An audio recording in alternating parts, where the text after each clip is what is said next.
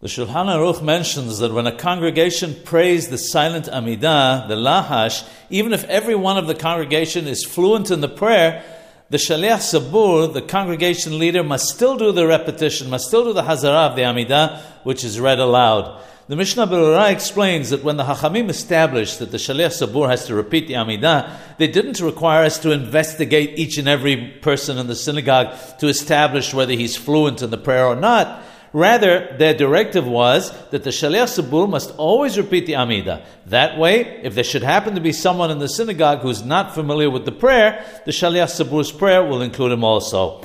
The Ben Ish Hai says that even though the simple reason for the repetition is to fulfill the obligation of those who are not proficient in the prayer, nevertheless, this is not the main reason. In fact, that reason is almost non-existent anymore, since everyone prays from Siddurim, from prayer books.